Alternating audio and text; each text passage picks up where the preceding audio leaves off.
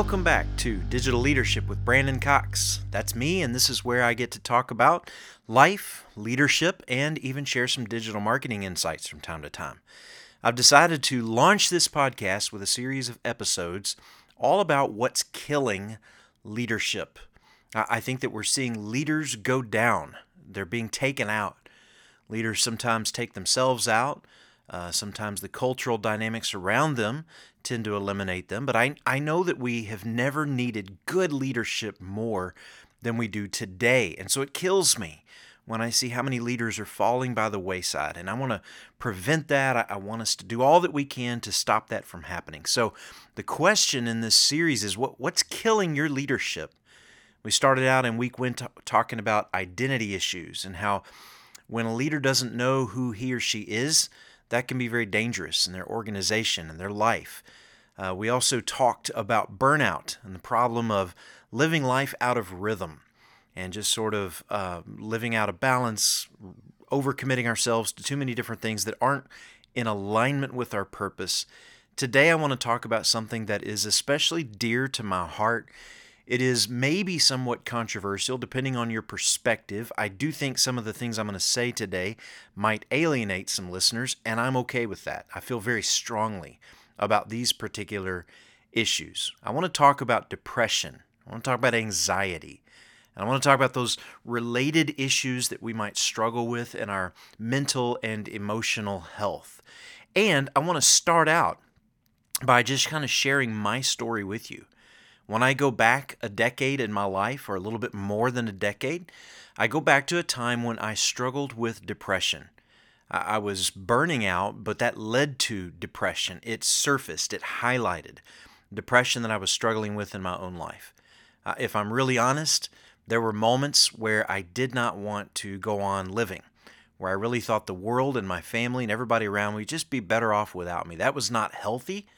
That was not correct. That was not a right way of thinking, but it's where I was in certain very low moments of my life. So I have been down this pathway and have fought back, have been brought back by the grace of God to a much healthier place now, but I still struggle from time to time. And none of us are immune to this. And I think if you think you're immune to it, then you are the most susceptible to the most dangerous kind of mental health issue, and that is where we live in ignorance of it, and it takes us out, and we didn't see it coming. So I want to talk about this for your benefit and for the benefit of people at large. Leaders and mental health issues. Leaders and depression. I believe some of the greatest leaders in history have struggled with depression. They've struggled with anxiety. They've struggled with personality disorders. They've struggled with mental health and emotional health issues. And that does not disqualify someone from leadership. It doesn't disable someone from leading well. It's just a hindrance that we have to learn to deal with in a very honest way, where we need a lot of grace and a lot of support and a lot of help. But I believe that we can lead and struggle, that we can struggle and that we can lead. So I want to jump into this issue. Okay, as I jump in, the first thing I want to tackle is sort of the elephant in the room, and that is that when it comes to talking about mental health, period, but especially in relationship to leaders, and I'm a pastor, a church leader, so when we start talking about church leaders and we start talking about depression and mental health issues, there are lots of problems surrounding this, a lot of stigma surrounding the issue of mental health and leaders, mental health and the church, mental health and the kingdom. And those stigmas stem from some very unhealthy ways of talking about this issue that I want to just address head on. First of all, some of us maybe came from a generation or a culture or an atmosphere or a home or an upbringing that kind of taught us and drilled into our minds that we're not supposed to talk about this, that you can struggle with that alone, but don't bring it to the forefront. Don't talk to other people about it. Don't get help. Just deal with it. Just choose to get by. Just choose to be happy. Don't even acknowledge that it might be depression or a mental health issue. Just struggle with it.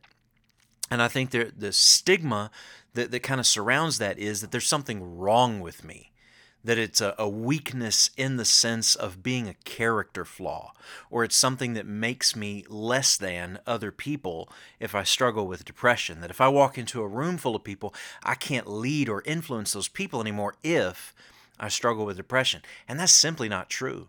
I really believe that you impress people by your strengths, but you influence them when you embrace your weaknesses and share them authentically, not necessarily being transparent about all the details of your life with everyone that you meet, but when you are authentically you, including your weaknesses, people tend to connect with that way better than someone who seems to have it all together. So if you're carrying out that stigma of this is just something we don't talk about, you got to stop because it's not helping, all right? Second big stigma surrounding mental health is this is just a faith issue. It's just a matter of either thinking more positively or getting closer to God or praying more. It's a faith issue, and if you're depressed, if you're sad, you're just not a very good Christian, you just don't have a lot of faith, you're just not very close to Jesus, or you just don't think very positively. We almost take depression and consider it kind of the negative spirituality. Whereas positive thinking and faith, those are the positive spirituality. And again, nothing could be further from the truth. God relates strongly and gives comfort to and stands beside those who are depressed, those who struggle with mental health challenges and issues. Okay, so it's not just a faith issue. The third stigma is the one where I might alienate a couple of people, and I'm okay with that. I don't want to alienate you. I do want to wake you up, and I want to be very blunt about this because I feel so strongly about it. And that is the people who say, essentially, it's a sin issue. There's a whole branch of counseling, nouthetic counseling, and I know some guys that do this, and they do a very good job with it, okay? But for a very large number of people who come from this particular school of thought, it is that there is no such thing as a chemical imbalance. There's no such thing as a mental health issue per se. It's all spiritual. It's all about sin. And if there's a problem in your life, if you're depressed, it's ultimately because of a lack of repentance, a lack of being right with God. And so if you go and see someone who gives you medication for depression, they are just medicating over your sin issue. And there's a whole school of thought out there that really believes this stuff. And I want to just say it's bunk. It's dangerous. How many more people have to die? How many more people have to be hospitalized? How many more people have to suffer with huge mental health issues before we stop saying things like this? You cannot, to me, if you believe the Bible and you believe it's the source of truth and wisdom, then you know that the Bible describes how God created us and that we're fearfully and wonderfully made.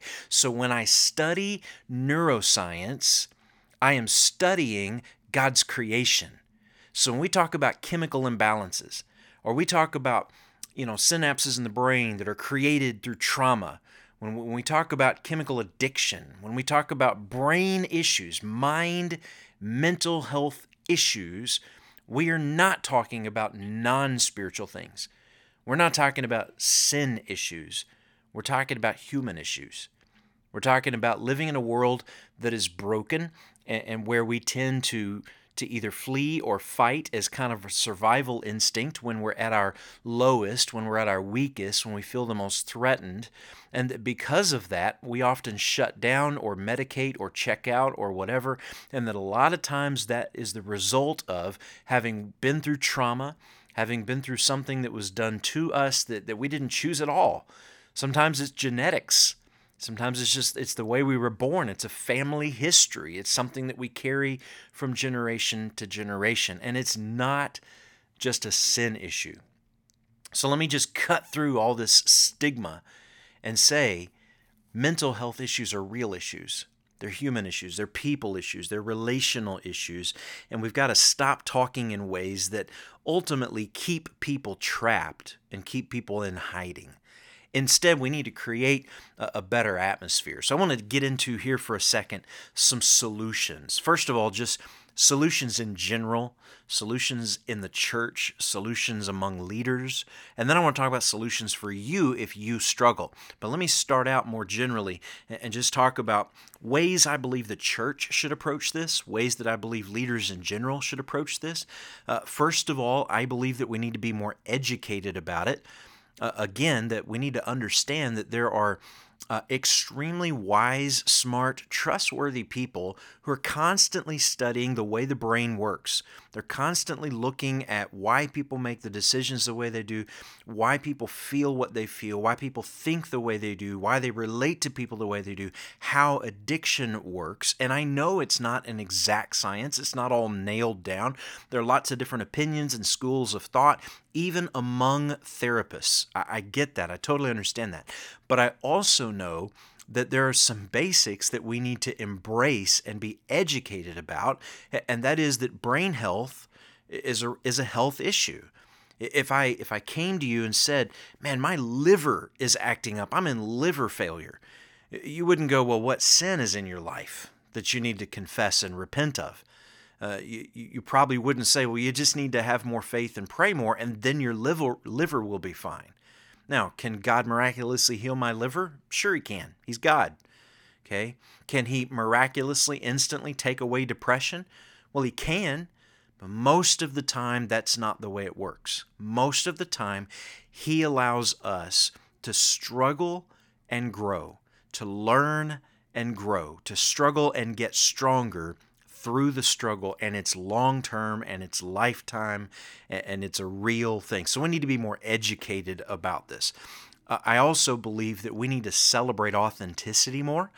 In other words, when someone comes forward and says, "Hey, I struggle with this," instead of alienating them, instead of acting weird about it, instead of pushing them to the fringe, we need to celebrate their authenticity, to celebrate the act of opening up. Because the more people open up, the more we can help people. The less people open up, the more people die. Okay, so we need to celebrate authenticity and encourage opening up. We also need to create atmospheres that are safe spaces where it's okay not to be okay. Now, I'm convinced that the church ought to be the safest place in the world for someone to come forward and talk about addiction, for someone to come forward and talk about mental health issues, for someone to come and say, "I'm depressed, I don't know why, I can't seem to recover my joy." The church ought to be the safest place in the world to talk about that. But instead, sometimes we wind up with just sort of a shame-based atmosphere, and instead we need to create a place where it's okay not to be okay, where it's okay to talk about these things and to struggle together and not be alienated or ostracized because we struggle with something that is physical, mental, and emotional in nature.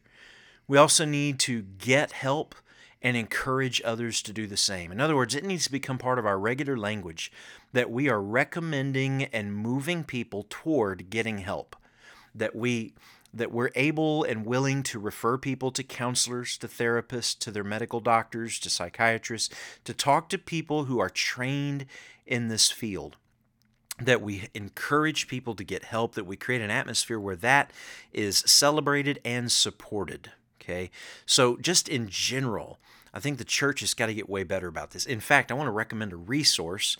It is simply Mental Health and the Church, and it's a place where you can go and just begin to explore a little bit more about why it is that the church has struggled with this and where we need to go in the future, and some resources like Celebrate Recovery and counseling options and so forth and so on.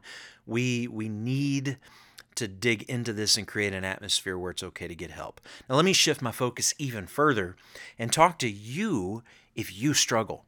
If you're listening to this podcast and you're a leader who struggles with depression, with anxiety, and maybe you feel all alone, I want to just share some words with you that I think are really important for you to hear and for you to know. And before I dig into this, let me clarify, I am not a trained counselor. I am not a therapist. I don't have initials at the end of my name that indicate that I've been to school or through training for this. Okay, I'm married to a therapist who's wonderful, but that does not qualify me to give you official mental health advice. I recommend that you talk to your doctor that you talk to a therapist, a counselor, that you talk to trained professionals about this. I am sharing with you my personal perspective out of my story, out of my experience, and out of what I know as a pastor and just as a friend, having been down this road, having been there, having helped a lot of other people through this. These are words from my heart for you. Okay, they're not words of official diagnosis or advice. These are just words from my heart for you if you struggle. First of all, I want to encourage you to focus on what you know to be true. Focus on what you know to be true. In other words, your emotions are not a reliable source of your worth. Your emotions are not a reliable source on which you make life-size decisions. Okay, whether we're talking about an enormous decision about your marriage, for example, or taking your own life. Those are life-size, life and death decisions. Or if we're talking about smaller decisions, our emotions are just not a good, reliable source of decision-making power in our lives. Okay, so you got to focus not on the way that you feel. You have to focus on what you know to be true, what is objectively true. And one of the things that is objectively true is that you are never alone. First of all, other people suffer. Okay, you are not alone in this. I sometimes tell people who walk into our church, 500 people may come on a Sunday, and I can tell anybody in there, there is nothing you struggle with that someone else in this room isn't also struggling with. And a lot of your struggles are common to everyone else in the room. So you're never alone. Other people suffer too. But you're also never alone in the sense that God is always with you, that He is the God of all comfort, okay? That's who He is.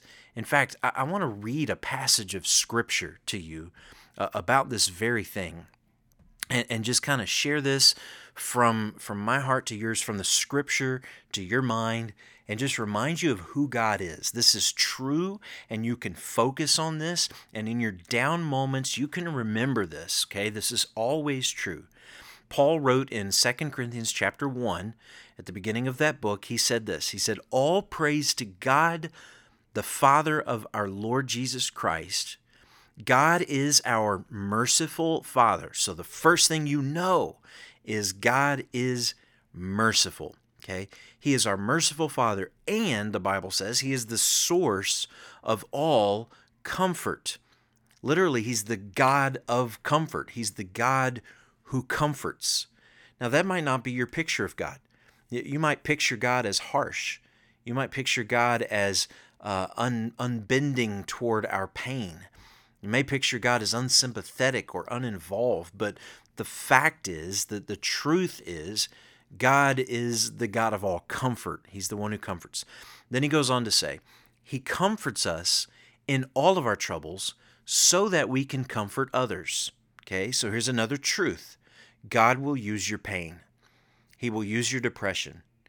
I can't explain why you're suffering it, but I know that God can use it. I don't know the reason why you suffer what you suffer. I just know that God never wastes your hurt, and that your greatest ministry often arises out of your greatest misery, that the things you have suffered from become the very source out of which you serve other people. So when they're troubled, we'll be able to give them the same comfort God has given us. The Bible goes on to say, "For the more we suffer for Christ, the more God will shower us with His comfort through Christ. Even when we are weighed down with troubles, it is for your comfort and salvation." So let me just clarify. In the context, Paul is saying that sometimes he suffers persecution. I don't want to remove this passage from that. This is not just about our emotional struggles. This is about all of our struggles, especially the kind of struggles we might go through as a result of our faith. Faith doesn't fix everything. Faith sometimes gets us in more troubles than we anticipated, and yet it's out of those troubles that God brings us comfort and brings us solutions in our lives. So he says, "For when we ourselves are comforted, we'll certainly comfort you. Then you can patiently endure the same things we suffer." So when you are weighed down with trouble, it is for your comfort and your salvation. And he goes on to say that you can patiently endure this. You can get through this. So I know, no matter how I feel today, I know God is good. He is with me. He wants to comfort me.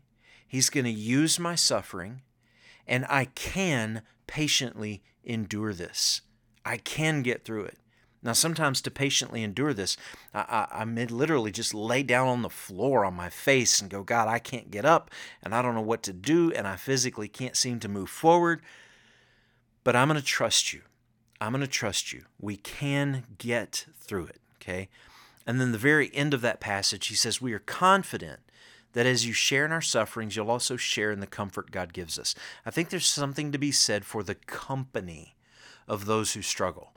That Paul said when we suffer with Christ. Okay, when we suffer, we sort of enter into fellowship with Christ and his sufferings. Now, that doesn't mean that my depression is the same as what Jesus suffered on the cross. I'm not saying that at all. What I'm saying is that anytime you suffer anything, you are identifying with the Christ who suffered. Okay, so you got to rely on and focus on what is true, eternally speaking. Here's another big practice in your life. This is something else you have to do and you have to be intentional about. You have to fight for this. You got to give adequate time to yourself, to other people, and to God. Okay? You got to fight for this because you're not always going to feel up to it. But you got to give adequate time for yourself. In other words, you got to divert daily, withdraw weekly, abandon annually. You've got to have those retreats, whether it's 30 minutes in the morning or a day off per week, a trip away every year. You got to have those times when you reflect, when you clear your mind of the stress and the worry, where you sort of escape the pressure long enough to kind of reset and get some strength and get strong again, get to know who you are, recover your identity and your sense of self-worth and self-confidence and so forth. You also, though, have to spend time with people.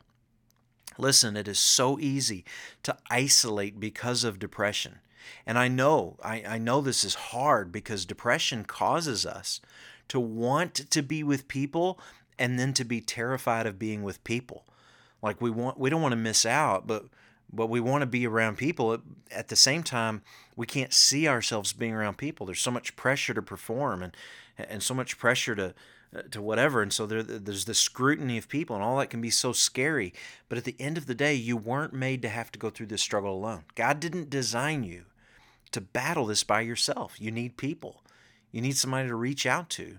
Not just a counselor. I'm big on counselors. I'm big on talking to your doctor, but I also believe you need to get around some friends. You need to get around some family. Now, let me be really careful about this. There's some people you don't need to get around. Like those people who say it's just a sin issue or it's just a faith issue. That doesn't encourage or support or help you in any way. There may even be those who sort of tempt you to stay in depression.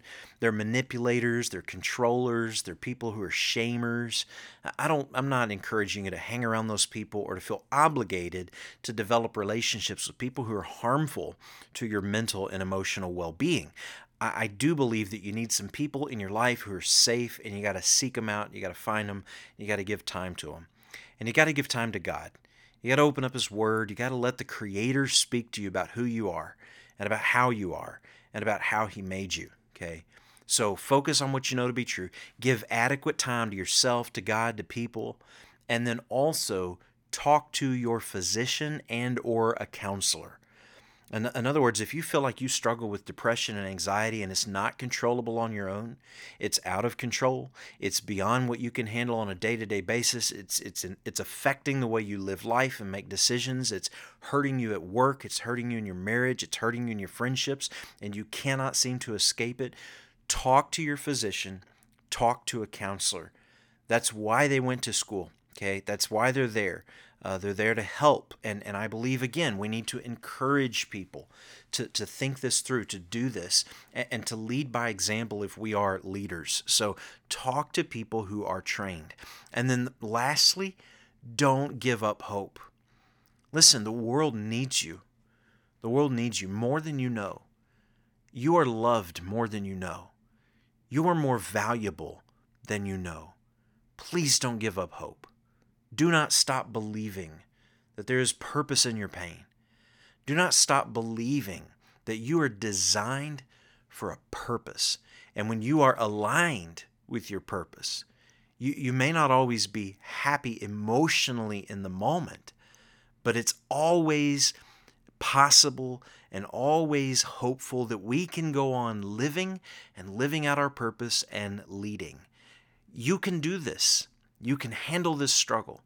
There is never a moment where it is too much for you to survive. We need you not to check out. You are always better alive. Your family is always better off with you here. The people you know and love are always better off with you here.